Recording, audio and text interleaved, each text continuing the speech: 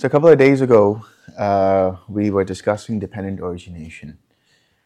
And what we understood from that is that dependent origination is the elaboration of the fourth noble truth, or I should say the first noble truth of suffering, and the second noble truth of the cause and conditions for suffering. Today, what we will discuss is what's informally known as transcendental dependent origination. Or another way I would say it is dependent cessation or dependent liberation, however you want to put it.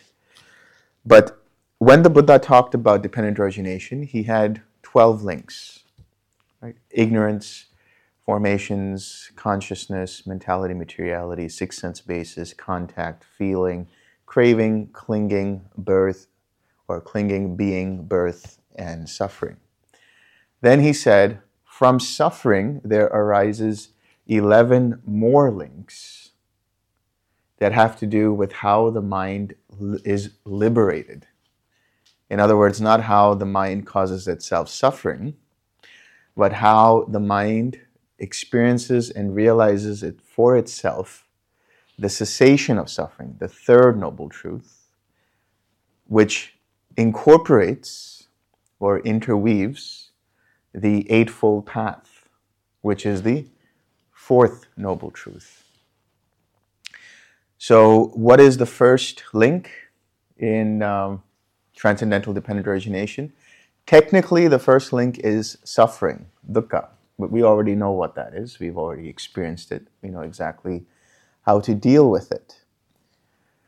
But what the Buddha has said is suffering leads to two paths or two destinations. One is further suffering. So a person experiences mental and physical suffering, and they try to alleviate that suffering by numbing it, right? So they will use food, sex, drugs, alcohol, all kinds of sensual pleasures in the pursuit of reducing or ceasing that suffering. But in reality, what they're doing is they're identifying with sensual pleasures. They're identifying with the sense bases, which only causes, in the future, further suffering. So that's the first way. The second way is eventually a person says, all right, I've had enough. This has gone on for quite enough, right? There has to be a way out. There has to be another way out of this. And so this is what the Buddha calls the search for the Dhamma, the search for the way out of suffering. And quite literally, in some cases, including mine, the search can be an actual YouTube search, right? What is the way out of suffering? And so I got introduced to Bhante Vimaramsi. Then I did a 10-day online retreat with David Johnson. And I saw, indeed, there must be a way out of the suffering, and I found the path for myself. So this search is conditioned by what's known as samvega. Samvega is a smaller form of disenchantment. It is basically becoming tired, right? So one path leads to further confusion, and the other path leads to the search. And in the suttas it says, he asks, is there a person who knows one or two things about the cessation of suffering? Right? That's the search. So this samvega is a form of disenchantment. It's basically saying, I've had enough. A form of saying, there must be a way out. Then based on that, one is introduced initially to the Dhamma. Right? One attends a retreat like this, and there is a Buddha or a Buddha's disciple or somebody who has studied and practiced for themselves who says, this is the way out. And all those who come to a retreat or all those who come to the path will do so out of some level of faith. Now, when we say faith, which comes from the word saddha, We're not saying that you need to believe in anything. We're not saying that you need to believe in a Buddha, you need to believe in the Dhamma, you need to believe in the Sangha. So in the mornings when you do your refuges, the idea is not that I pray and bow down to the Buddha or the Dhamma or the Sangha. It's more of I am open to what the Buddha has experienced for himself, and I'm open to investigating for myself what this Dhamma is. And I'm open to the Sangha of teachers and monastics who might show the way out. So it's basically having an open mind. That's why the Buddha says the Dhamma is ehi passiko. Come and see for yourself. So experiment and experience for yourself. Don't take my word for it. Don't take anyone's word for it. Try it out for yourself, and if it works, great. If it doesn't, no harm, no foul, right? So that is the openness that you need to have. That's how I would say the open-mindedness.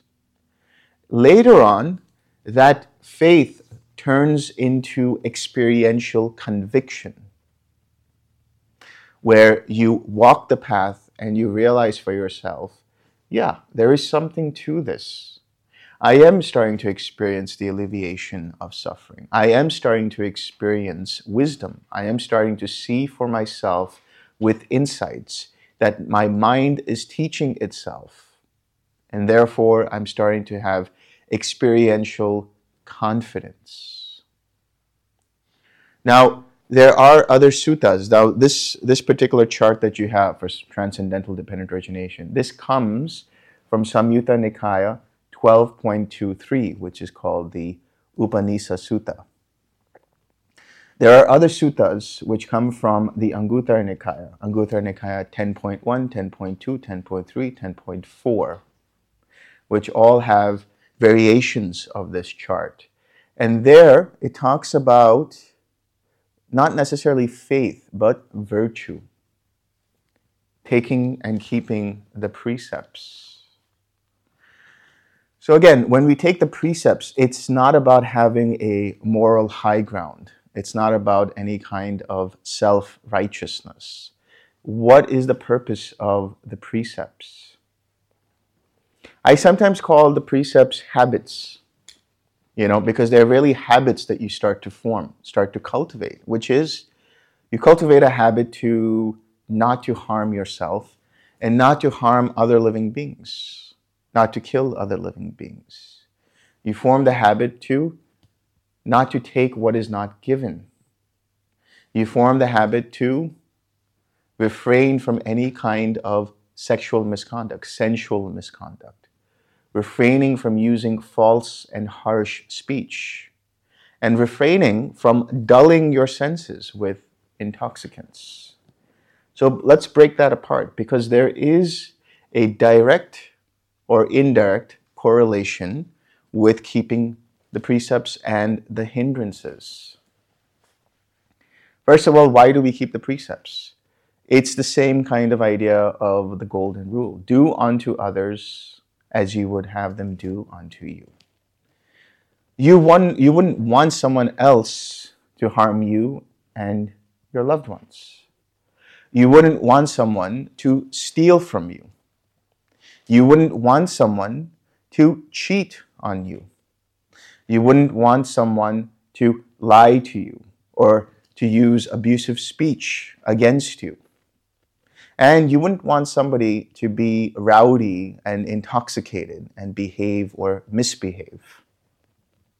So that's the idea. Do unto others as you would have them do unto you. So what are the 5 precepts, right? What is the connection with the hindrances? When you harm another being or kill a being like an insect or a fly or whatever it might be, generally speaking, when you are harming, there is the intention of ill will. So every time you harm another being, you are cultivating and strengthening the hindrance of ill will. When we say taking what is not given, generally that means stealing, right? Not to steal from another. But look at the way it's phrased. Taking what is not given. It goes beyond just stealing. In other words, you don't just take something from someone. You ask their permission, right? Even if it's as little as borrowing a pen. You don't just take the pen. You ask them, can I use this pen? Can I borrow this pen? That's one level of understanding it. Another is that when you steal or when you take what is not given, it's not just physical possessions. It's also things like energy and time and attention, right? When you're in a meeting, you take the spotlight away from someone. Where does that stem from? It stems from mental restlessness and agitation. So the more you do this, right, trying to take credit for something that is not due to you, right? So this is also infringing on copyright and so on and so forth. So it's very layered. You can start with the basics of not stealing and not taking what is not given. But then as you start to evolve through this progress, you start to have more refined understanding of this. But breaking this precept is from the mindset that is rooted in agitation, in restlessness. I can't be the way I am unless I have this, right? So here, when you do this, you bring up the hindrance of restlessness. What is sensual misconduct? Sensual misconduct is the pursuit of sense pleasures that is blind, that is drunk, that is intoxicated, where you are misbehaving with others in the pursuit of sensual pleasures. So you might break other precepts. You might lie, you might cheat, you might steal, you might kill, you might harm in the pursuit of that sensual pleasure. So where does that come from? The hindrance of sensual craving. The more you do it, the more it strengthens that particular hindrance. Sexual misconduct. What does sexual misconduct mean? Sexual misconduct is very, very limited. It basically means not to cheat on your partner. It doesn't have anything to do with sexuality. It doesn't have to do anything with whether you are in a heterosexual relationship or a homosexual relationship or a pansexual relationship, whether you're a throuple or polyamorous or whatever it is. What it means is that you remain faithful to your partner or partners. That's it. And obviously not causing harm through the sexual act, meaning no rape, right? No pedophilia, bestiality, and all these other things, which obviously are basically causing harm to others who can't defend themselves. So this is sexual misconduct, and that also stems from sensual craving. And so it starts to strengthen that hindrance of sensual craving. Then we have false and harsh speech, primarily false speech. But when we talk about harsh speech, when we talk about abusive speech, what kind of speech is that? That's speech that causes division in people, right? That creates disturbances in their mind, that is used to inflict mental pain on another. But when we talk about false speech or gossip, using speech that you either know to be untrue or just speaking without really verifying whether it's true or not. So sometimes you can preface it with saying, I don't know if this is true or not, but this is what I have heard, right? You don't just outright say something you don't know to be true or untrue. And this form of lying, or this process of lying, this false speech, it creates doubt within you. Not only in terms of doubt in others, because if you can deceive others, then others can deceive you. And so you have doubt in others, and then you have doubt in yourself. And you become confused about what is right and what is wrong in terms of what is wholesome, what is unwholesome, what is beneficial, what is unbeneficial, what resonates, what doesn't resonate. So this strengthens the hindrance of doubt. And then finally, we have abstaining from intoxicants. Now, this precept was recently added, relatively speaking, by the Buddha. Why was it added? Because once upon a time, an arahat went to the bar, got a little too drunk, and made a fool of himself. So the Buddha said, okay, I think we need to make sure that we don't indulge in intoxicants. So intoxicants at that time would have been alcohol. It can mean drugs. It can mean anything. Overindulgence in anything. Right? The latest show on Netflix is on. What do? You spend an entire Saturday binge watching that whole season. How do you feel at the end of it? Like a zombie. Dull. So breaking this precept causes dullness of mind, sloth and torpor. So overindulging in anything can cause sloth and torpor. So the question invariably arises, what about psychedelics? Right? Can we use psychedelics? Well, I'll leave that up to you. So when you start to keep the precepts, this is what happens. You start to bring stability in the mind. The mind starts to stabilize. The mind starts to become unagitated. And it becomes free of regret. And so that's why in Anguttara Nikaya 10.1, 10.2, 10.3, 10.4, it says that keeping the precepts leads to a mind free of regret.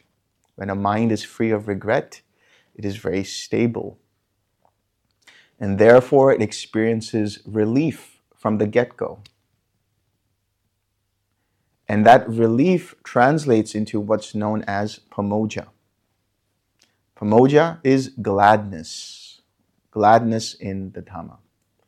Remember when I said that when you experience the first jhana, the first thing that you have to do is let go of the hindrances. And when you let go of the hindrances, you feel relief. Tapping into that feeling of relief is the gateway into jhana.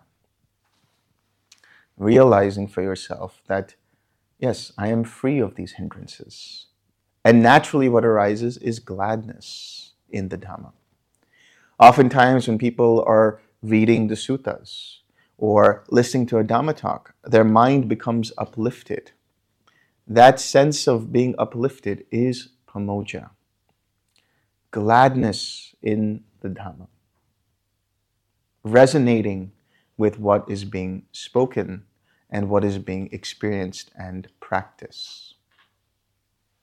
So that naturally leads into joy, piti.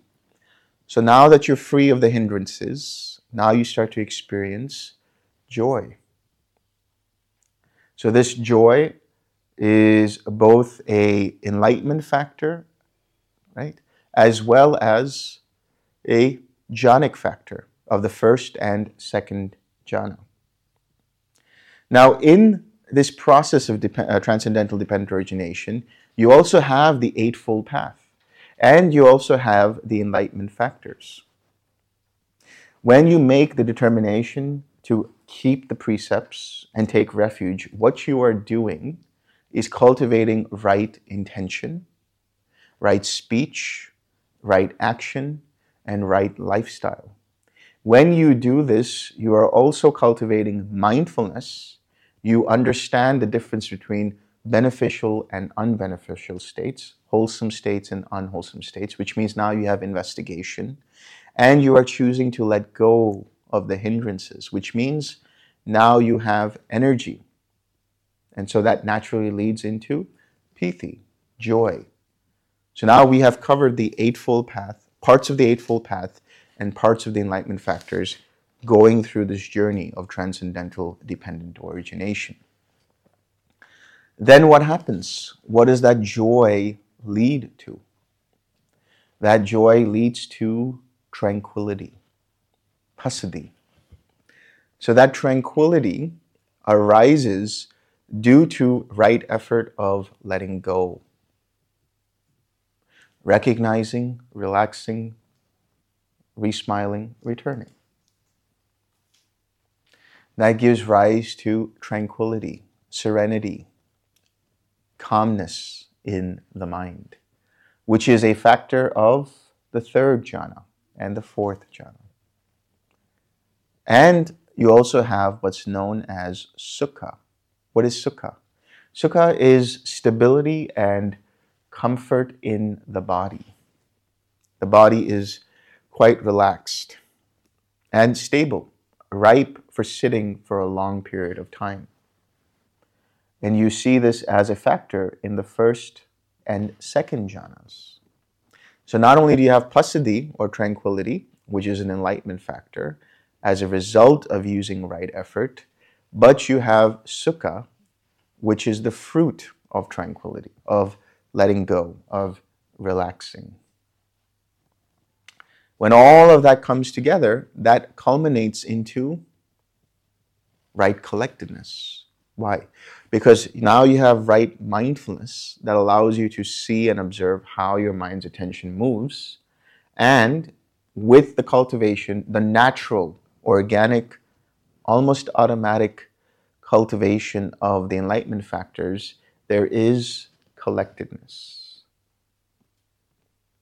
So this is the factor that is an enlightenment factor, as well as an Eightfold Path factor, as well as a factor in transcendental dependent origination. So the faith, the open-mindedness to see, is there a way out of suffering, leads you to seeing that there is indeed a way, and you have the openness to try it out for yourself. You then make the commitment to take and keep the precepts, which is the sila, the foundation, which results in a mind free of hindrances. So that results in gladness. Then your mind is ripe for the first jhana, which is in piti, and then tranquility, and then sukha. And now your mind is collected, further collected in the fourth jhana. None of this is intentionalized. It is all just happening as a result of causes and conditions. You don't need to choose to bring it up. It happens when you bring in the right ingredients, right? When you bring in the right factors, when everything comes together, it happens naturally. As a result of this collectedness, then you cultivate what's known as Yatta Bhutta Jnana Dasanam, which translates to the knowledge and vision of things as they actually are. Yatta Bhutta, that is reality, or things as they actually are. Jnana, knowledge, and dasanam, vision. Seeing things as they actually are. How do you do that? How does that arise as a result of collectedness? Because that collectedness, which is also an enlightenment factor, gives rise to equanimity. To see things as they actually are without being affected one way or the other is equanimity. Being able to see that, okay, here is present a hindrance, and being okay with that. That is the reality of the situation. I can't do anything about that. If I try to push it away, it's going to come back to me. If I try to fight it, if I try to suppress it, it's going to come back again with full force. So I'm gently acknowledging it and saying, okay, this is the truth of the moment. This is the Dhamma. This is the truth of the moment. So how do I deal with it? I gently let go and I replace it with something like the smile and come back to a wholesome object. If it's something that is wonderful, oh wow, look, I'm in infinite consciousness. Oh, I'm experiencing spaciousness. Wow, all kinds of insights are being downloaded into my mind. You don't have equanimity there. There's a lot of like, oh, me. This is wonderful. Right? But if you have equanimity, you're just aware, okay, this is what's going on. So seeing things as they are without being affected one way or the other, whether it's wholesome, unwholesome, positive, negative, or neutral, whatever it is, just observing. You're just watching the show. That's it. You're just observing how your mind works.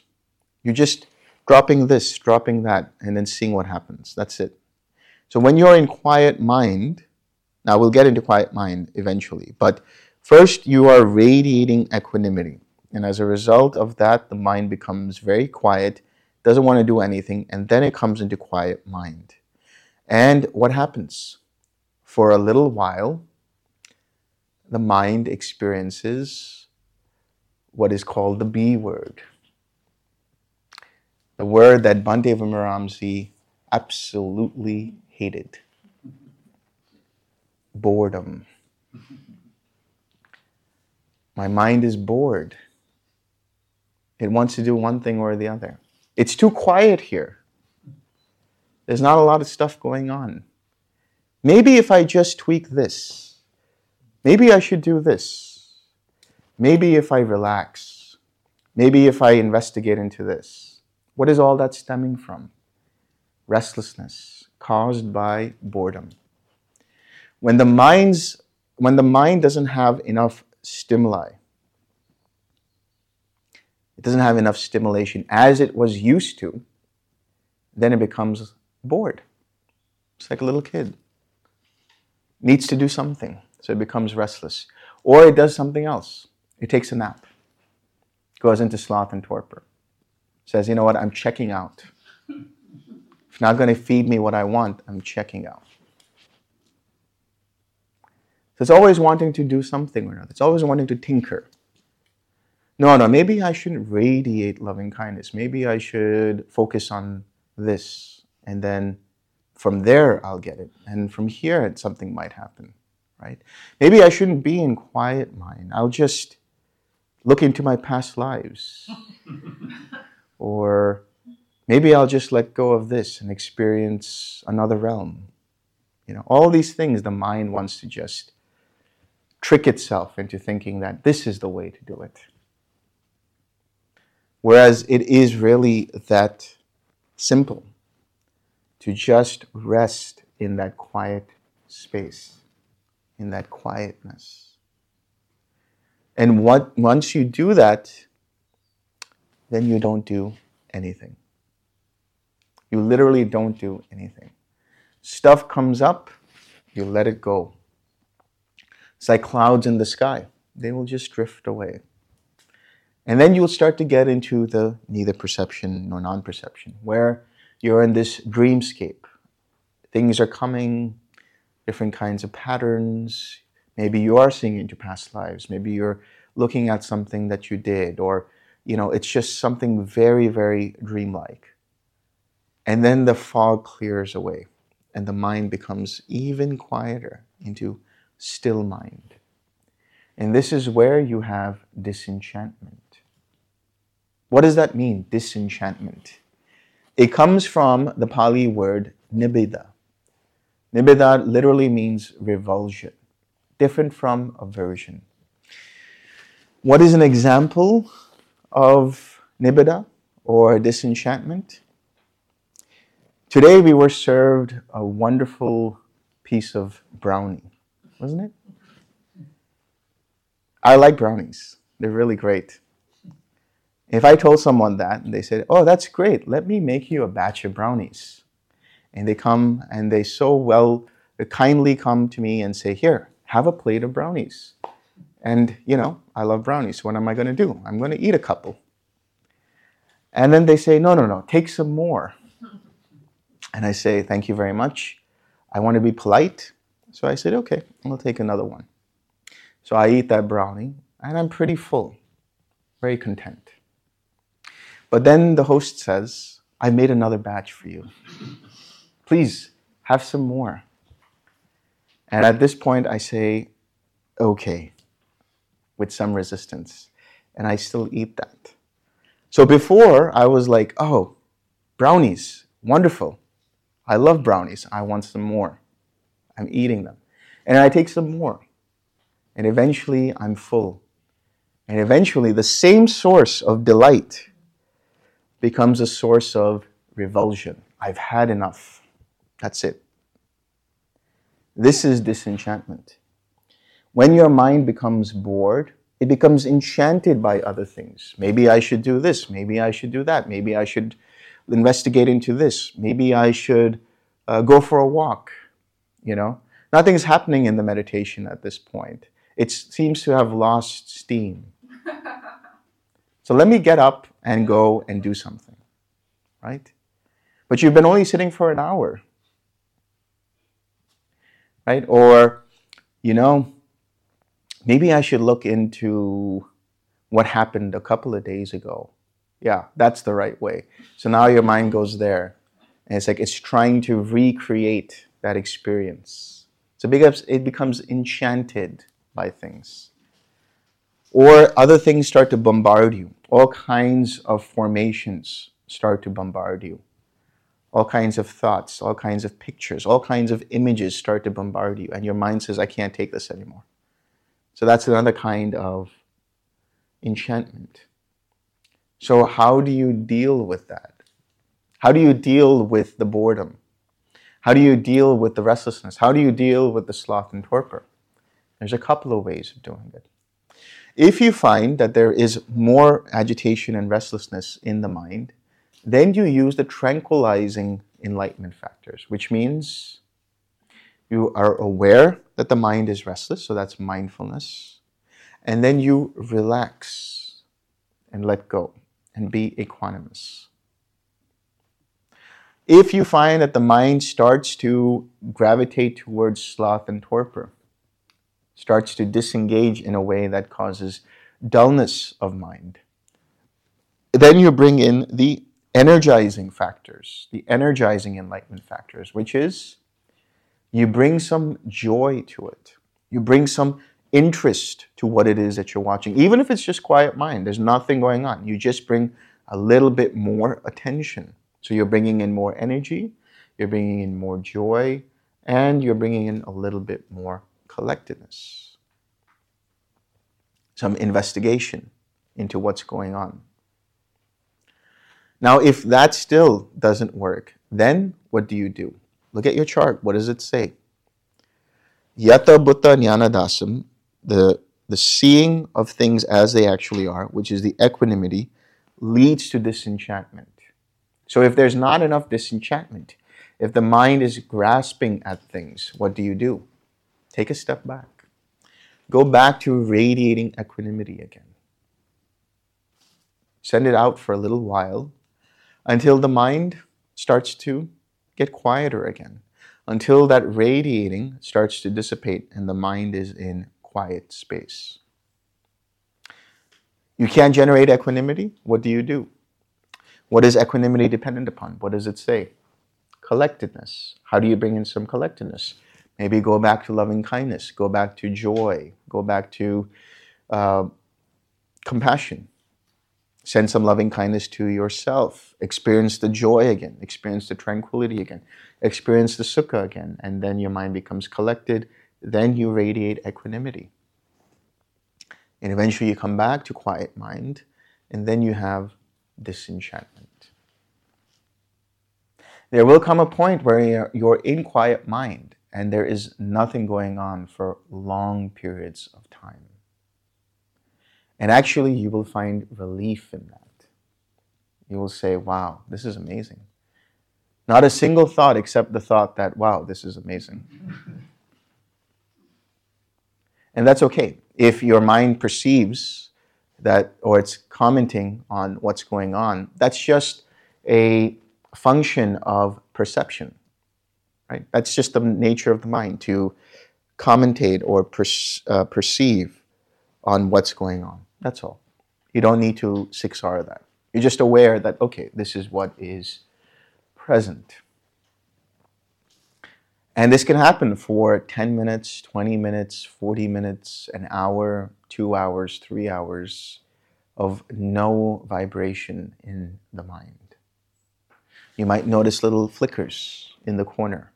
You might notice a little vibration here. You might notice a little bubble here. You might notice this or that. The key there is not to let your attention go towards that. Go towards the vibration. Go towards this flash of light. Go towards this bubble, whatever it is. Just stay here. Don't do anything. Just stay here. Because that is disenchantment. Not being engaged with what is going on. Bhante had a student some time ago who would be in quiet mind for long periods of time. And they would then just get up. They would just stand up. And Bhante would ask, so what happened? Everything okay? What's going on? Oh, I'm in quiet mind. But I'm experiencing this very deep sense of quietness. It's even deeper than quiet mind. So Bhante said, okay, what do you do after that? Oh, I just get up from it. And he said, no, don't do that. Just stay there as best as you can.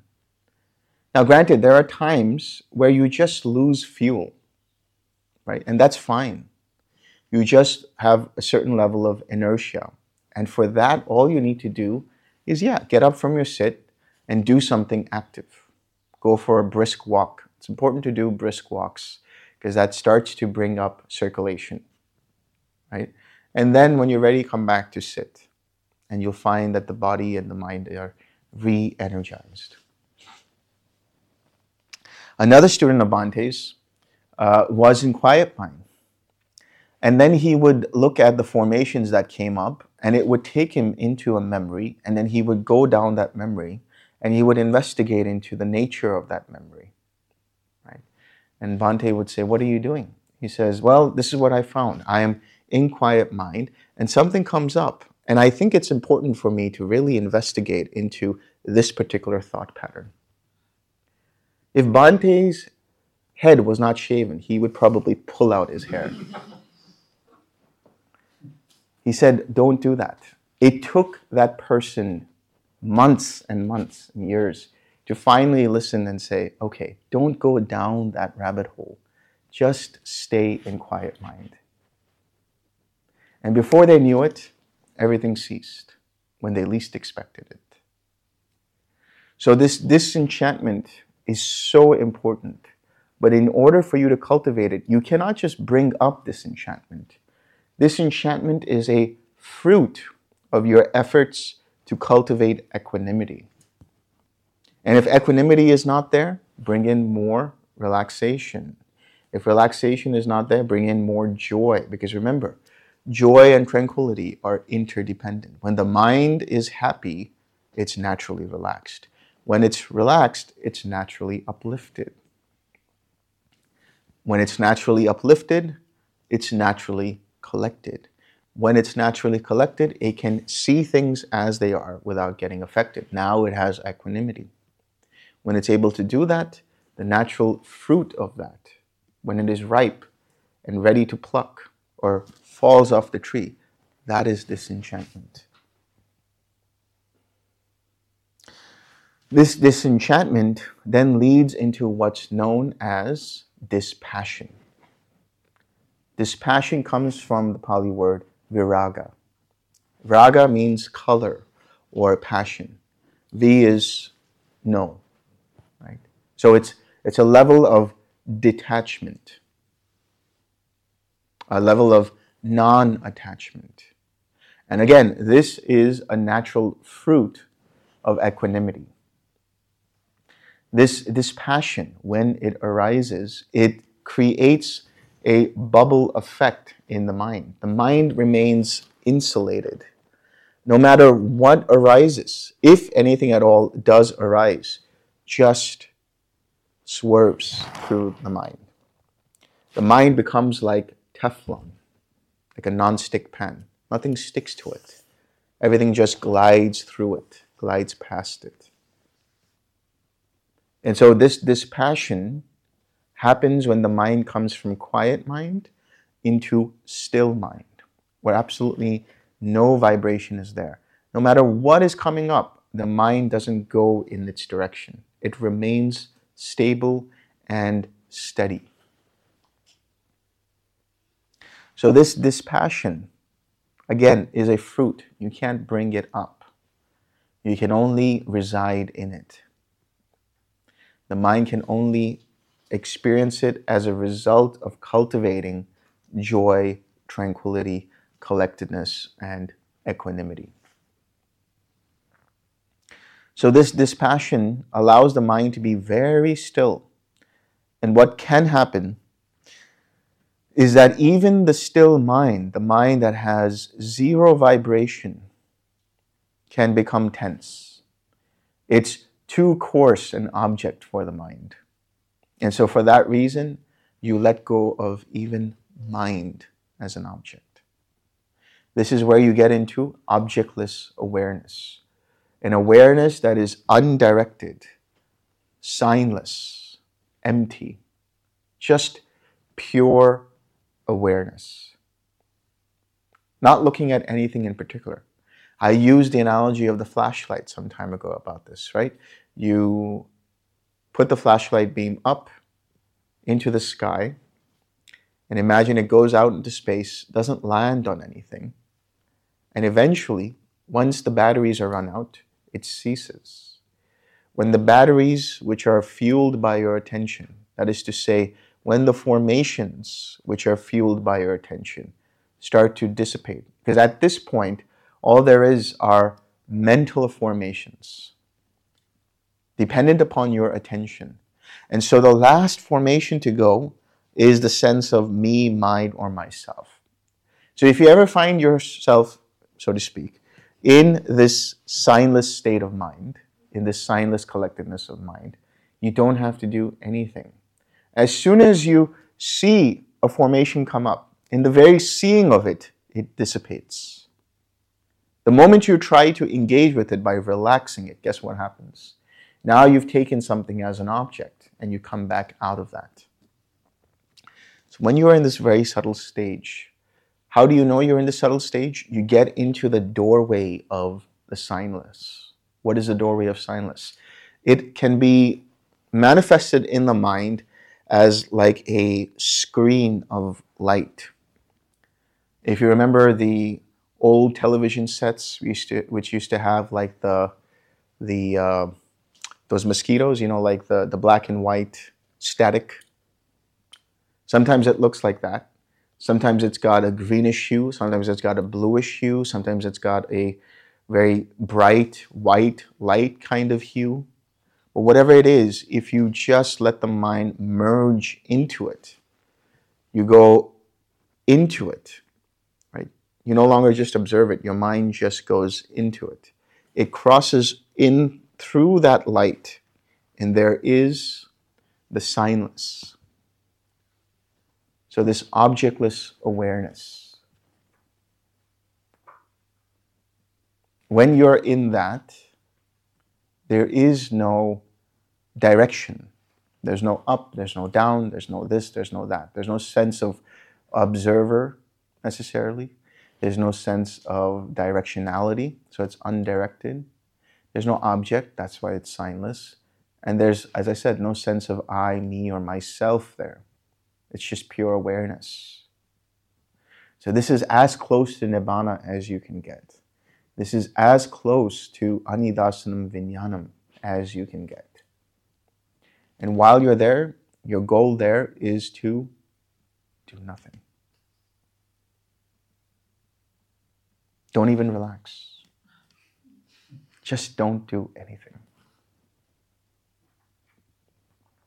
And then when the last formations of conceit dissipate, then the mind experiences vimutti. That's the next step, liberation. Vimutti, what does that mean, vimutti? So there's different contexts to understand vimutti. In the larger context, when we say vimutti, we're saying getting off of the wheel of samsara, having played the game and exiting the game, right? Unplugging from the matrix. That is vimutti. Another way of looking at vimutti is that the mind experiences liberation from all causes and conditions. And at that point, experiences the unconditioned. That is nibbana, the unconditioned. There are other names for nibbana. Nibbana is just one. There's 32 other synonyms for nibbana. It is the absolute. It is the beautiful. It is the island. It is the refuge. It is the wonder. It is the marvel. It is the unconditioned. Non-conceptual, beyond concepts. The mind touches that. But you don't know the mind touches that because there is no ignorance, no knowledge. It is where no earth, no water, no air, no fire touch. Nothing can be rooted in it. It is rootless. When that mind touches that element, then it experiences freedom. When you come out of this, then you experience the joy and the relief and the high energy that comes up from it. Because you have experienced a level of rest that not even the deepest of sleeps can get you to. It's beyond all kinds of notions of rest.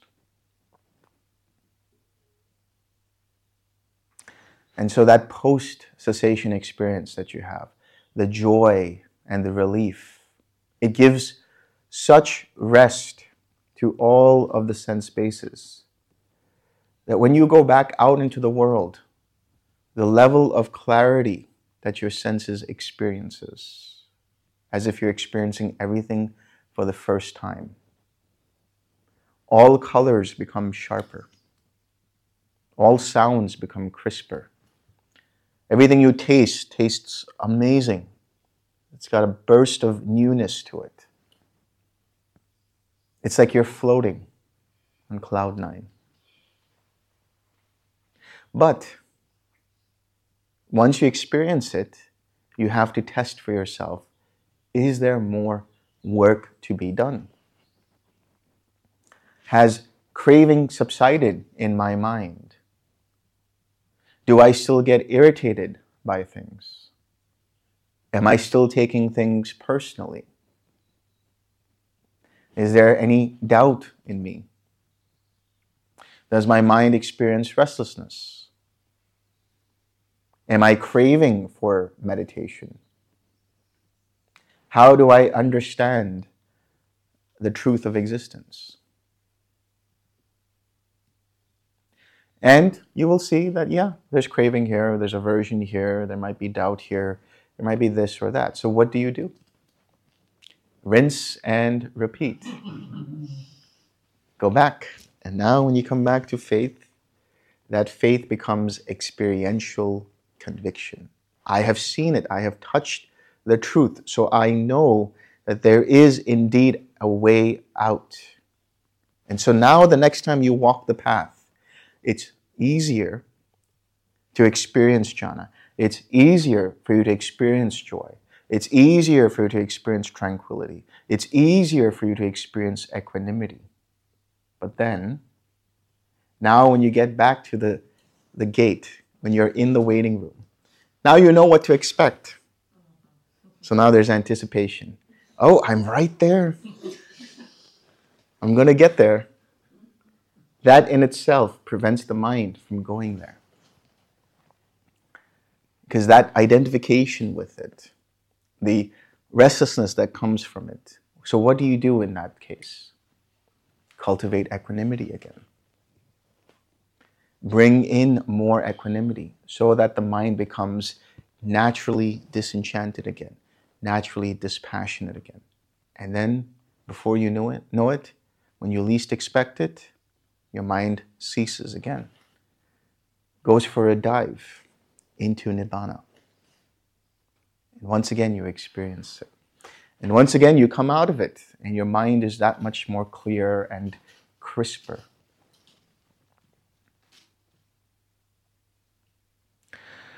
And when you experience it, what happens is you start to see dependent origination more clearly.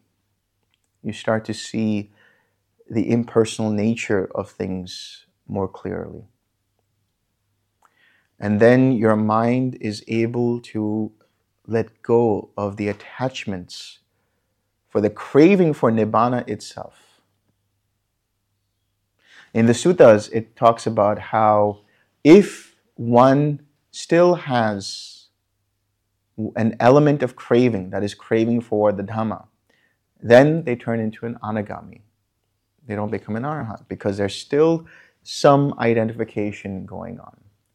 So the first time it happens, initially, when it happens for the first time, you don't know what to expect. You experience it, and your mind says, wow, what was that? That was amazing. Something happened right there. And your mind says, I want more of that. So that's craving.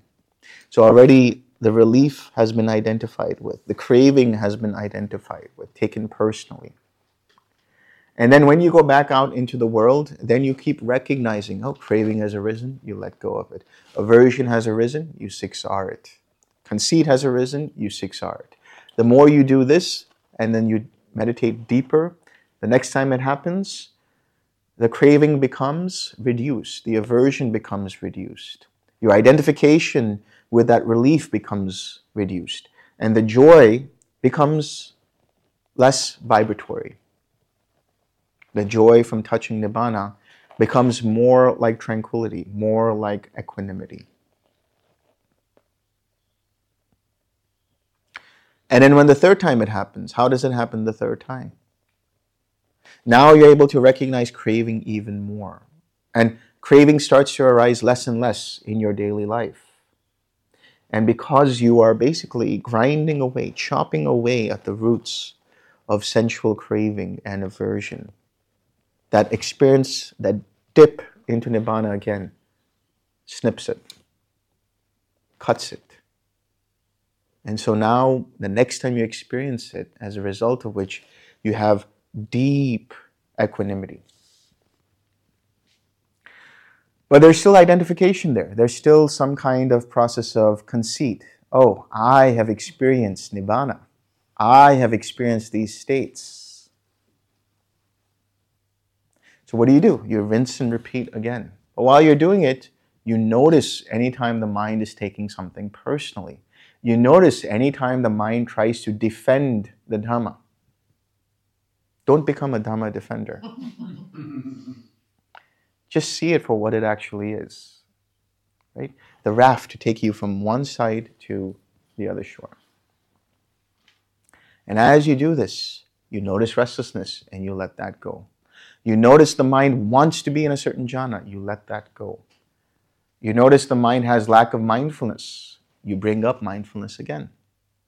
So you grind away at ignorance. And then you repeat that process again. And then, when you have that experience of Nibbana, there is no joy. There is no relief. There is no equanimity. It is just Nibbana all the time. Now the mind hasn't come out of Nibbana. The mind is Nibbana. The mind goes from samsara to Nibbana. It has cut off at the roots all greed, all hatred, all delusion. It has torn asunder all of the taints of sensual craving. It already happened when you became an anagami. Of all kinds of existential craving, of all kinds of identification, and all kinds of ignorance. And so that mind is now nibbana. It has experienced the absolute, and it is in the absolute. And so this mundane nibbana happens all the time for one who is fully awakened. And so there is a sutta which talks about this, and it says, there is the nibbana with remainder, and there is the nibbana without remainder. The nibbana with remainder generally is understood as nibbana that you can experience here and now while the five aggregates are still active. And the nibbana without remainder has been equated to pari-nibbana, the final nibbana that the mind experiences before the five aggregates dissolve. But I propose a different way of looking at it. You can still experience nibbana without remainder. What is nibbana with remainder? That is just the mind that is fully awake, free of all greed, hatred, and delusion. The nibbana without remainder is when that mind sits down, relaxes, lets go of all five aggregates, and experiences dipping into the supermundane nibbana, what is known in Pali as phala samapatti, the attainment of the fruit of awakening.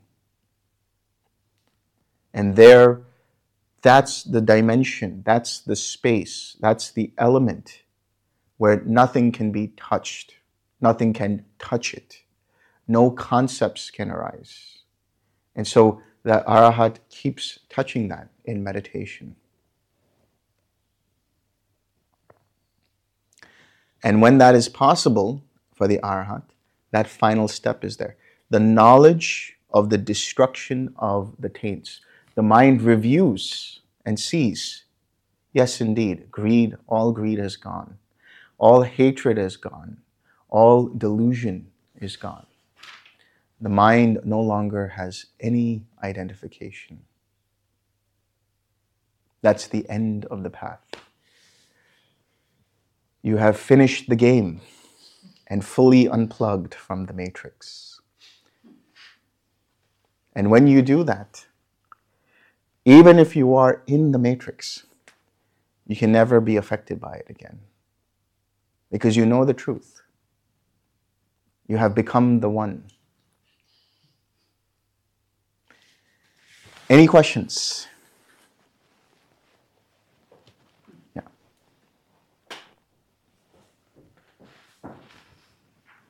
How many brownies did you have today then? I only had one. Because that's all I got. That's all I was given. I think is it possible to be in quiet mind while out and about doing your daily... Absolutely. That's what I thought, yeah. Absolutely, yeah. Your mind is very quiet and it's just doing whatever it's doing, which means there is absolute pristine mindfulness in whatever is happening.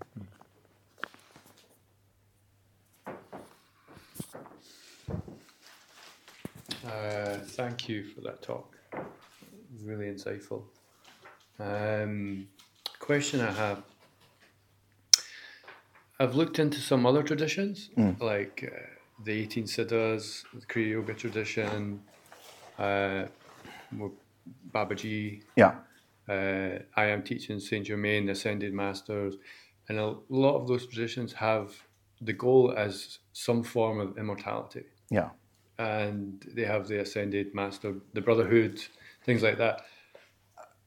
How do you equate the ending of, or the completion of this path to those types of paths where it's a different type of goal, or even Christ consciousness, whatever that means? Right.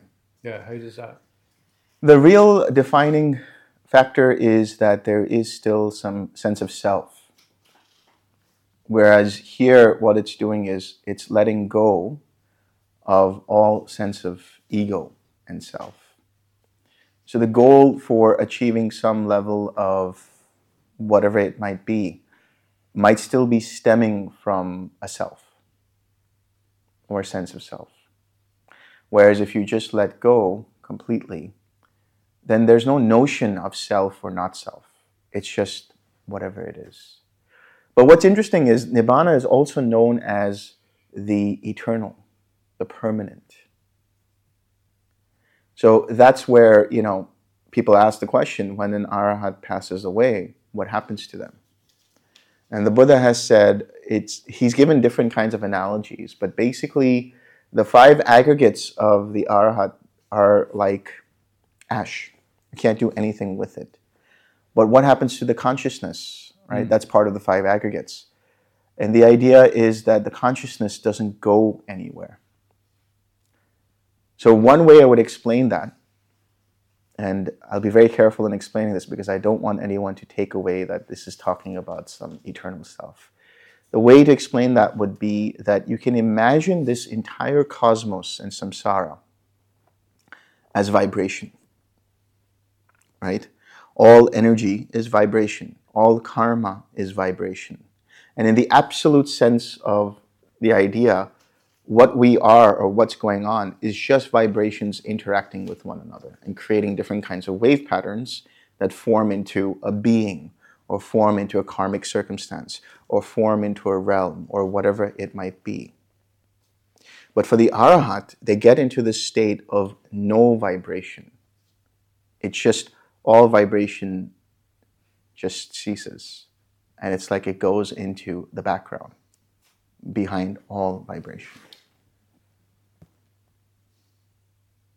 That could be immortality. Okay, thank you. Yeah. Delson, I have 2 questions. Sorry, Delson, I have 2 questions. One should be a quick one. So basically, the first dip into cessation potentially could release you from the first 3, and then from the 3rd to the 10th, consecutive dips. So it's the same process of meditation, nothing different, no other practices. It's literally the same rinse and repeat. Yes. Okay. Yes. And then the question I But had... rinse and repeat with deeper understanding in daily life. Yes. So suppose one hasn't achieved that dip. The first hasn't popped off. Hasn't popped off. And one goes home. How should one's practice be to maintain a good chance of... And is there, should you take more retreats? Because my home retreats, my online retreats, are not as deep as physical ones, so, yeah. So it's best to understand that when you get off of retreat, it's important to still keep the same principles, which is keeping your precepts going and trying to keep a life that is as simple as possible. Now that could mean whatever it means to a person, depending upon their life situations. But one of the things to do is to create a routine practice, absolutely essential. In the time of the Buddha, what they would say is for the monastics, not necessarily for lay people, they would go out for their lunch and then they would come back, maybe they would take some rest, and then they would go for the day's abiding. That was the work they were doing. And so you could say they were meditating 4, 6, 8, 10 hours a day. Not possible in the lay life. Not necessarily possible all the time. But a good practice might be to take 1 or 2 times off in the month where you can go away somewhere, disconnect from the world, right? Maybe over a weekend, and just go into self-retreat mode. This creates a momentum in the mind so that when it goes back into the world, it continues with that routine practice, but with deeper experience. Maybe 1 or 2 retreats a year might be good. Anything more than that, you cause yourself retreat fatigue. Right? You don't want to be a serial retreater. I basically should become obsolete, or any Dhamma teacher should become obsolete. The Dhamma itself should become obsolete. So rinse and repeat, keep the precepts, try to find time for seclusion, and you'll pop off. Just just on that topic, I find Delson's book. Oh, sorry, just on that topic, I find Delson's book of the 10 days. If you're doing a self-retreat, I've done it a couple of times, and that takes you pretty deep. And there are videos that goes with it. So if you want to do like a structured 10 days, there's a video to listen, the suttas to read, and then daily reflection. So the book itself, for me, is a perfect 10 days kind of guided retreat that you can do at home. And that's pretty powerful stuff. And I don't know if you guys know, but those books are free to take, right? So Yes, just they're free to take as yes. many copies as you want. It's fine.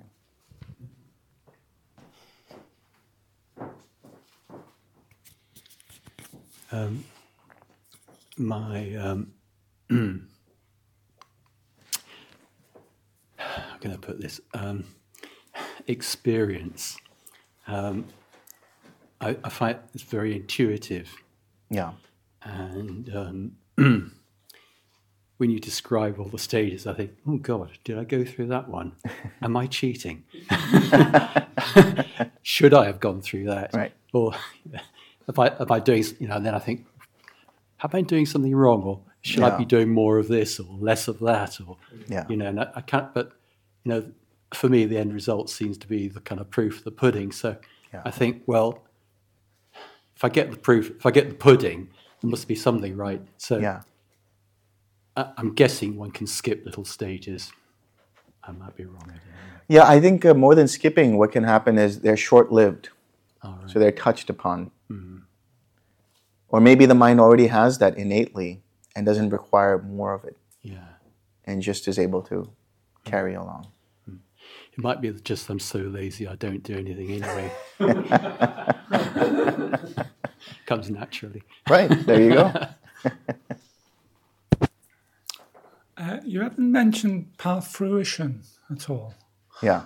Whereas in David Johnson's book, that's basically, with each path. Is there a reason? No, there's no reason. It didn't come up. But now that it has. So path and fruition. So you notice this sometimes in the suttas. They talk about, there are 7 categories of people or 8 categories of people. There's one who is a Dhamma follower, somebody who is a stream winner, or somebody who is a once returner on the path and once returner with fruition, and so on and so forth. Now, there's no consensus on what actually this means, path and fruition. And I think the best way to go about doing it is allowing the mind to verify for itself what has happened. Generally speaking, when somebody has the experience for the first time, they have a level of stream entry. So that means they've gone into becoming a Dhamma follower, or they've become a stream enter with path. In other words, either they are on the path to stream entry, and then there is the fruition. Likewise, they are on the path towards Sakadagami, and then they have the fruition when they have the experience. But also, not every cessation will be a path or fruition. And the reason I say that is because there have been people with 16 cessations. By then, they should be double arhats. Right? But they found that they aren't. And the only reason is because the causes and conditions haven't come to be where they have fully let go of something. Which just means that you need more practice in your daily life of siksaring and letting go anytime any kind of fetter comes up, anytime any kind of hindrance comes up. So the path is where you have the entry into, sort of like a preview into, or a direct experience of what this process is. And then the fruition could be understood as having locked in or confirmed or verified for yourself that indeed you have this experience. Now, if you have the path and not the fruition, does it mean that if something happens, you won't get the fruition? Meaning, is it possible that you would slide back down? No. If you have the path, upon death, you will have the fruition. That's the way to understand it. Okay, another question. Also in David Johnson's book, he talks a lot about going through the links of dependent origination once you come out of a cessation. And Speak up. Oh, sorry. And that on first part you go through once, second part twice, third part 3 times, fourth part 4 times, which I haven't read anywhere else before. Yeah. Do you find that to be true? Not all the time. It can happen that way, but what it generally happens is somebody gets a deeper insight into dependent origination. So that means they might see dependent origination more clearly. Somebody could see dependent origination. Again, like I said, the dashes or the lights or whatever you see are all mental representations. And so sometimes you will see the karmic connections that happen all throughout the different lifetimes. Or you might see wheels. Some people have seen wheels. Some people have seen wheels within wheels. Some people have seen tree branches just branching off. And these are all mental representations. So what's more important to see is how the mind understands dependent origination. What level of depth is there in their wisdom when it comes to dependent origination? More than actually seeing the links once or twice or 8 times or whatever it might be.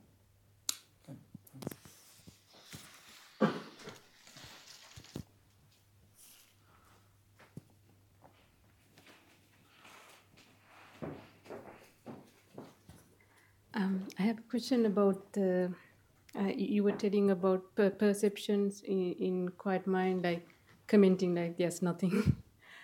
Can it happen in the still mind and also the other state you mentioned? I can't remember the Signless. Yeah. Yes. Okay. Perception is still there. Okay. There was another question. Sorry, I forgot. It's okay. I'll get back to it if I remember.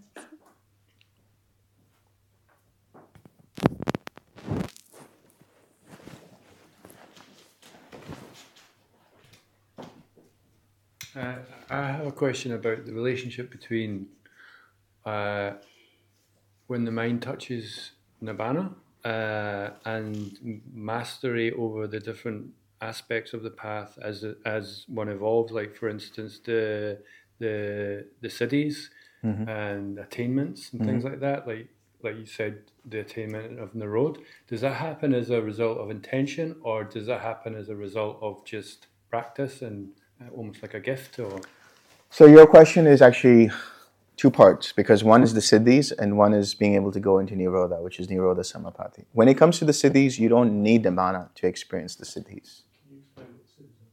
Siddhis are psychic powers, being able to read other people's minds, being able to fly, being able to dig into the earth like as if it's water, being able to touch the sky, being able to do all kinds of very interesting things outside of the ordinary. That can happen to anyone at any point. That's just a karmic thing that happens, or through a process of cultivation. But you don't need Nibbana for that. Now, being able to experience Nirodha at will, that is Nirodha Samapatti, generally it's understood that when you have the 3rd path, that is, you become an anagami, then the training changes to being able to go into Nirodha at will. And that training is quite complicated in the sense that you start off in the 1st jhana, and you have to be able to go into the 1st jhana whenever you want for however long you want. So you can go into the 1st jhana for 2 seconds and then come out, for 10 minutes and 2 seconds and then come out, and so on. Likewise, you do that for the 2nd jhana, the 3rd jhana, and the 4th jhana, and the 5th, and so on. And then you have to be able to skip. You go from the 1st jhana all the way to the 7th. Come down from the 7th jhana and go to the 4th. Go from the 4th and go to the 8th. Come down from the 8th and go to the 2nd. And then from the 2nd, go to the 5th. So being able to randomly go to any jhana whenever you want. Then the mind is ripe. Then the mind is malleable. Then the intention is able to be solidified to be able to go into cessation of perception, feeling, and consciousness whenever it wants. So that's the process. And eventually you come to a point where you do what I call JPS, jhana per second,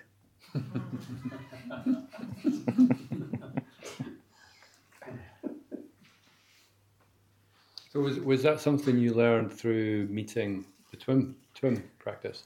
Yeah. So later on, you kind of learn that, and then they say, okay. So they throw all kinds of things at you. Say, okay, can you do this? All right, try this, and you try it, and you see for yourself, and see if it happens.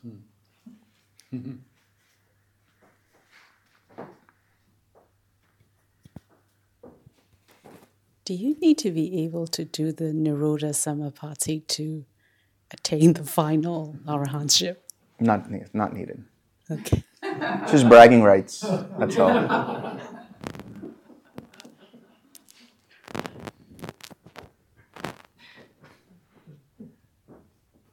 I remember. Oh, good. I was originally going to ask about the Palasamapatti. Yeah. But I got the answer from you. The question I had was the person you mentioned about like having 16 Cessations. cessations. Like, is it like how do you know whether you have these like mini cessations, or is it based on like you look at whether you have craving and all these things, Right. like whether the fetus have gone? Is that the way? That's the only way. All right. That's the only way. Okay. Thank you.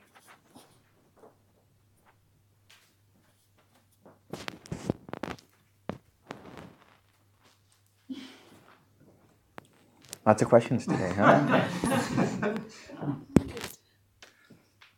How do the lights that you talked about show the links of dependent origination? Like I said, they're just mental models. They will happen however they happen. And so it doesn't matter what the lights are. It doesn't matter what the dashes are. It's just like your mind just shows something. It could be just an explosion of light. It could be rings of light. It could be flashes. It could be dots. It could be things branching out. It could be, like I said, spirals. It could be wheels. It could be whatever it is. But that doesn't really matter. It's just a mental representation. Okay, thanks.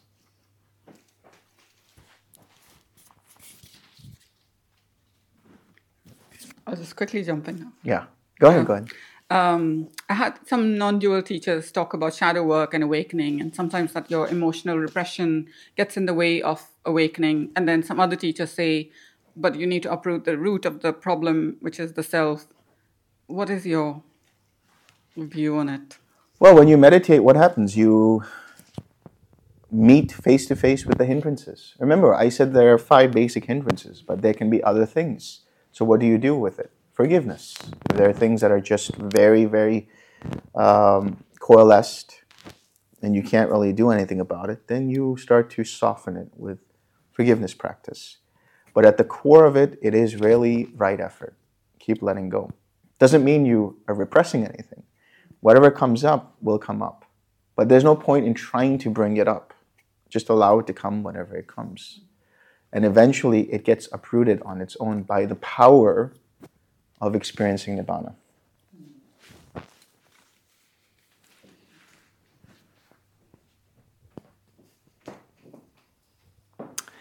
Is letting go of possessions a requirement to become an arahant? So, what do you mean by that, letting go of possessions? To not own anything. So does that mean the arahat doesn't have any bowls or robes or? Sure, they might have that. From what I understand, you've decided to... Don't ask about me. Okay. Can I have a house, an apartment, or...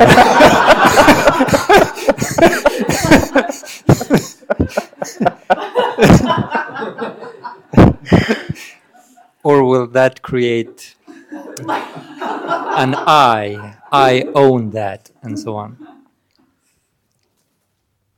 So the question is, what does it mean to be an arhat? What does it mean in terms of day-to-day life? What does it mean in how such a being would travel through the world or navigate through situations, essentially?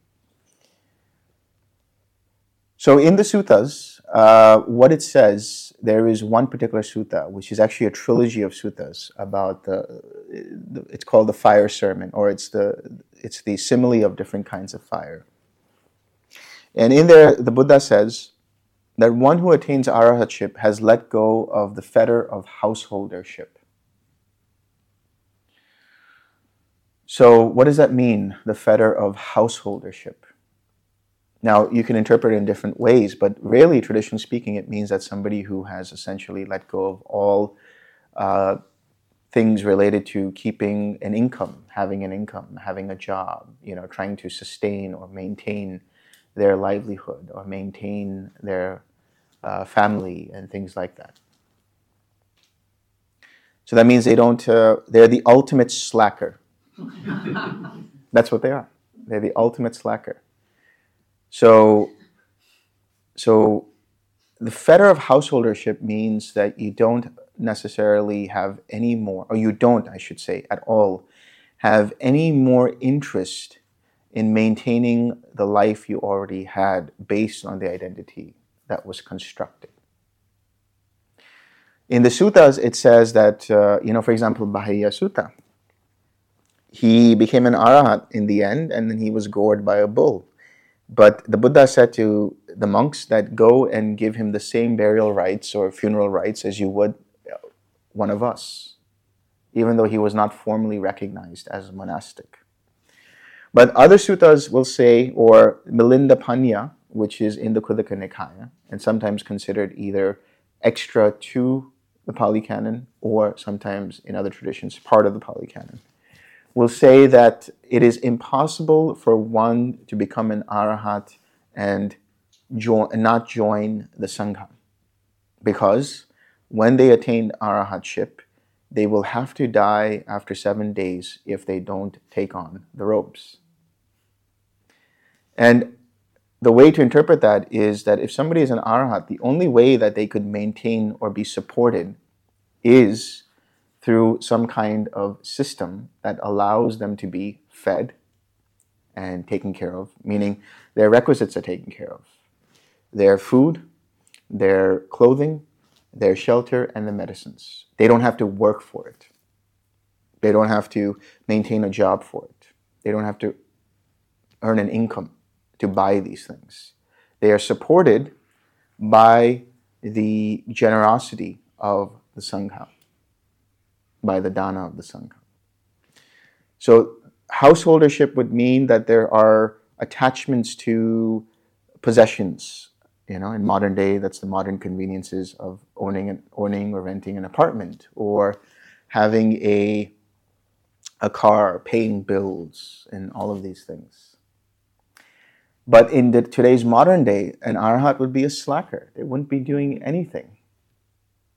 Now, does that mean they have to become a monastic? But before becoming an arahant, will having possessions, a career, and so on, create too much of an I-ness? Oh yeah, I mean the different types of conceit that are there. There are different types, something like 40 different types, and one of the conceits is related to one's career, identifying with the career, identifying with possessions, identifying with knowledge, identifying with one's education, identifying with one's relationships, and so on. So it is better to actually be in a state of seclusion, whatever that might mean to you, so that you're not bombarded by the normal responsibilities of a householder in order to make that jump into arahatship. Much easier to do. Okay. Now I'll give you some examples of one particular person. Actually, a couple of examples, very funny stories in my opinion. In the Vinaya, so in the Pali Canon, we have what are the suttas, which are the sayings of the Buddha, and then we have the Vinaya, and then we have the Abhidhamma. So the Vinaya is essentially the rules and regulations for monastics, right? How to live their lives. And this was an evolving document or evolving set of rules put forth by the Buddha that was dependent upon circumstances. For example, keeping the precept of not indulging in intoxicants. Or, if it's a male monk, a male monastic, they can't be in the same room as a woman, and all kinds of things like that, because it could be seen in different ways. That's all very much cultural based. But along with this, there are certain stories and situations that are mentioned in the Vinaya. And there's a story of this guy who's essentially had a huge house party. He's called all his friends, and they get drunk and all of that. And the next day, he's really hungover. He gets up out of bed. He sees all these people just drooling and slobbering, and just like, he's so disenchanted with all of it. They're all just like lying down like just animals, And he's like, I need some fresh air. I'm hungover. So he walks out of his house and he goes to the park for some fresh air. And there happens to be the Buddha. And he's very much interested by this character, the Buddha. And he says, what are you on about, And so the Buddha says, well, this is what I teach. And he goes into a whole discourse about precepts and samadhi and so on. And upon listening to that, this particular individual becomes a stream enter. And shortly after, this person, their father, comes out of the house looking for them, calling out, seeing if he's there. And then he also encounters the Buddha, and he says, have you seen so-and-so? And through the Buddha's magical powers, this person is hidden. Because the Buddha realizes that he has the potential to become an arhat. And so the Buddha says, never mind that, let me tell you about something. And so he gives him the same discourse. And then the father becomes a stream enterer.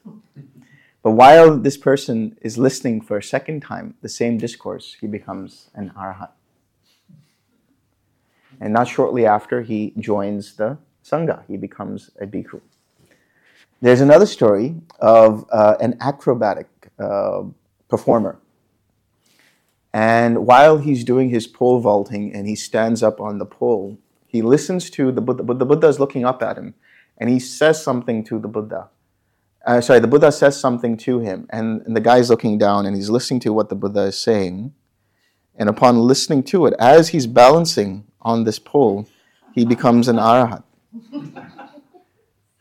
And so as he comes down the pole, he decides he wants to join the Sangha. So the idea is that when you become an arhat, you lose complete interest in maintaining the same life you had before. You just want to go into seclusion. Second question. Yeah. When Buddha died, he went up through the 8 jhanas and back to the 4th before he died. Yeah. Why the 4th? Does it signify something? Not really. I mean, first of all, the reason Buddha was doing this, so he went through the 1st jhana, then he went to the 2nd jhana, then he went to the 3rd, then he went to the 4th, then he went into the 5th, then he went all the way up to the 8th, then he went into cessation of perception, feeling, and consciousness, Nirodha Samapatti. And at that point, everybody thought, oh, the Buddha is gone. But one of the monastics saw into it and said, no, he's just in cessation. And so he came back out, went into the 8th, went in the reverse order, and came back in the 4th. And then from the 4th, he directed his mind to Nibbana. So just because the 4th is really where, that's the last jhana, actually. Remember, when we say 5th, 6th, 7th, and 8th, they're all extensions of the 4th jhana. So all he was doing is inclining his mind from the 4th jhana into Nibbana. Before, he was inclining his mind from the 4th jhana into infinite space, then infinite consciousness, then nothingness, neither perception nor non-perception, then Nirodha, then came back down. And then when he came back to the 4th jhana, he inclined his mind to Nibbana. So the 4th jhana is the base from which a lot of things can happen. It's where you can activate psychic powers, you can go into past lives, you can go into different dimensions, you can do all kinds of stuff. That's all. Thank you.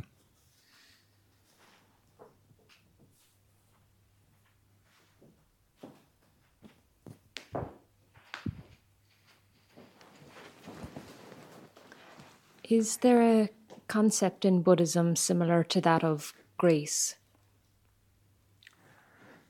This is a very good question because this is a question I got while I was doing a 3-day retreat in India. The idea of grace.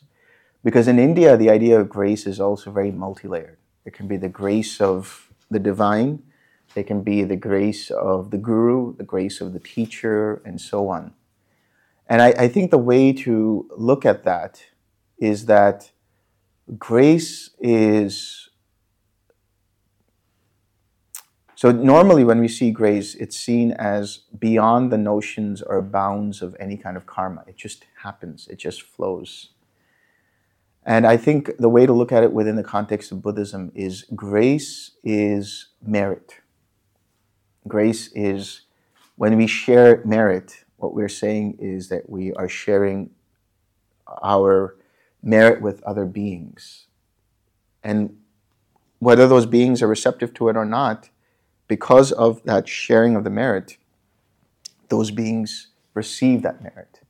And so in that sense, they're receiving grace. That's one way to look at it. Thank you.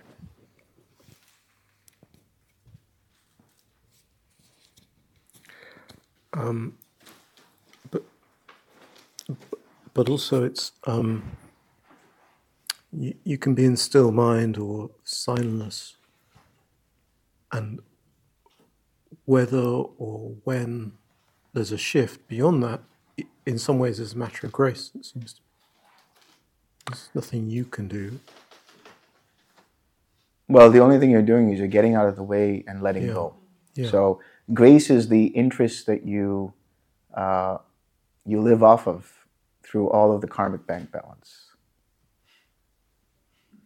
So letting go, letting go, letting go, letting go, getting out of the way, causes and conditions are right, boom, nibbana.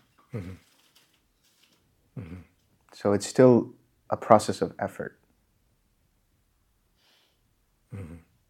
Or a fruit of effort, I should say. Mm-hmm.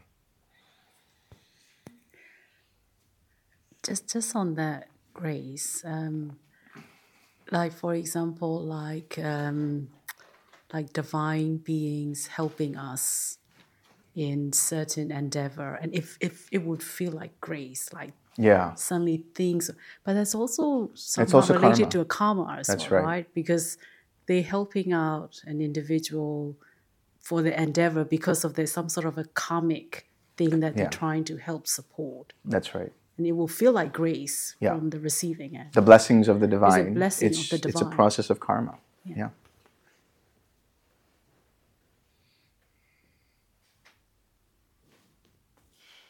Yes. No, it's okay. It's a question I had like in an earlier talk about the Mara. So you were talking about all these different planes where we can have like a good thought, so it representative of the Deva realm and other things, and like hell. And about the Mara, because I'm from Sri Lanka, so it's mainly depicted as like not only like a mental construct, but as like a physical entity. Yeah. So I always had this doubt, like, is it like a physical thing? Because I heard like a lot of stories, like if someone is try to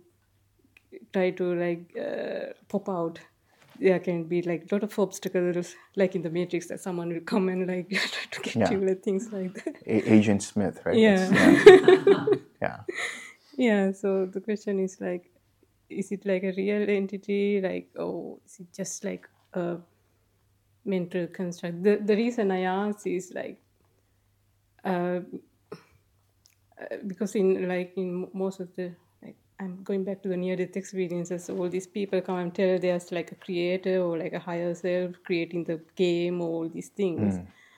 Is it kind of like a Mara, like who wants us to be in the Matrix, or is it like completely mental thing?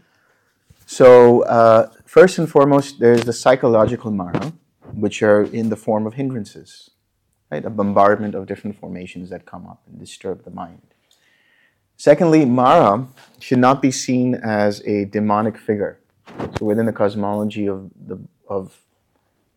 Buddhism, Mara actually is a resident of the 6th highest heaven. Pretty good merit to be there. But he is like if you've ever seen a bucket or a pot of crabs, right? And the crabs try to come out, what happens? The crabs that are lower try to bring him down. That's what Mara is. He's having such a good time that in his mind it's like, why is everyone escaping the Matrix? The Matrix is great, guys. Stay. Right? That's what he does. He's like a trickster god, like Loki. He will say, why are you meditating? It's fine. It's all good. There's no need to meditate. Why are you going to this jhana?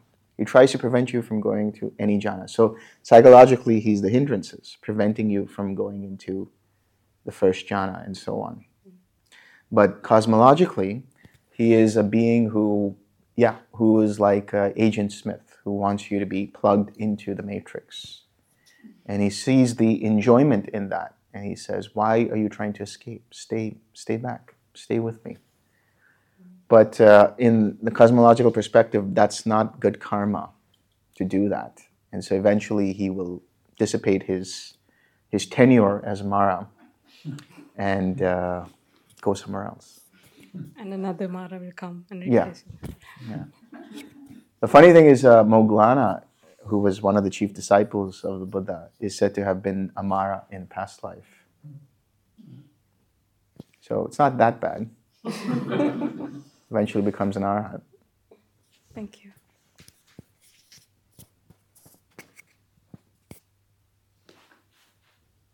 Cessation.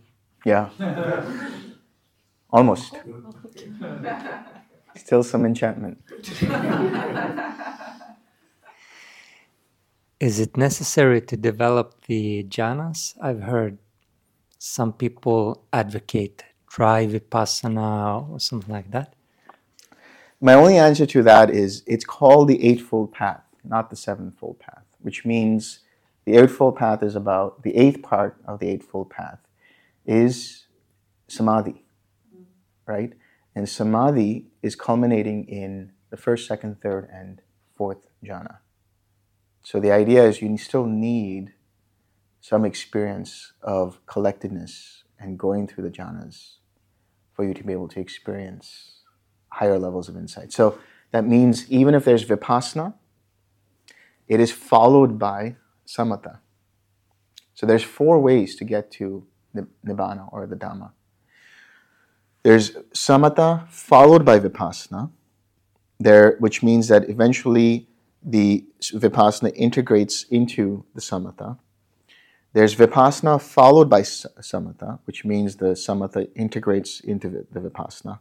There's the samatha and vipassana yoked together, which is what the twin practice is. And there's agitation about the Dhamma, just like Ananda was agitated when, and this is a great story too. So after the time of the Buddha's parinibbana, the monks later on gathered together, all the arhats gathered together and said, we need to now see what to do. We need to come to a consensus of how to collect the Buddha's teachings and be able to have them available for future generations. And they said Ananda actually has all of the teachings of the Buddha because he has such a great photographic memory. And when Ananda was requested by the Buddha to be his attendant, Ananda said, I have a couple of stipulations. One is that you will take me everywhere that you go so that I can be there to listen to your teachings. The second is, if I am not where you are, when you come back, you have to tell me all the teachings that you gave. So Ananda took all of that and he became this embodied encyclopedia of the Dhamma. But the arhats, being arhats, said that, well, it's a council of arhats and Ananda is not an arhat. So Kassapa, who was the senior-most arahat, said to Ananda, you need to do some work. You need to become an arahat so that you can join the council and, give us the goods. So Ananda was like, okay. And he paced back and forth, just contemplating, and he was agitated, and he just didn't know what to do. And then finally, he said, you know what, I'm just going to let go. And before his head hit the pillow, he was going to fall asleep, just before his head hit the pillow, he let go completely, experienced Nibbana, and attained Arahatship. And how did they know that he attained Arahatship? He had the greatest entry into the council. He comes floating in, and they're like, welcome, you finally did it. Thank you.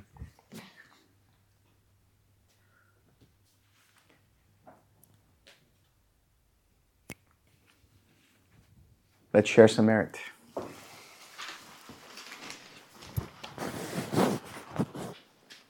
May suffering ones be suffering free, and the fear-struck fearless be. May the grieving shed all grief, and may all beings find relief. May all beings share this merit that we have thus acquired for the acquisition of all kinds of happiness. May beings inhabiting space and earth, devas and nagas of mighty power, share this merit of ours. May they long protect the Buddha's dispensation. Sadhu, sadhu, sadhu.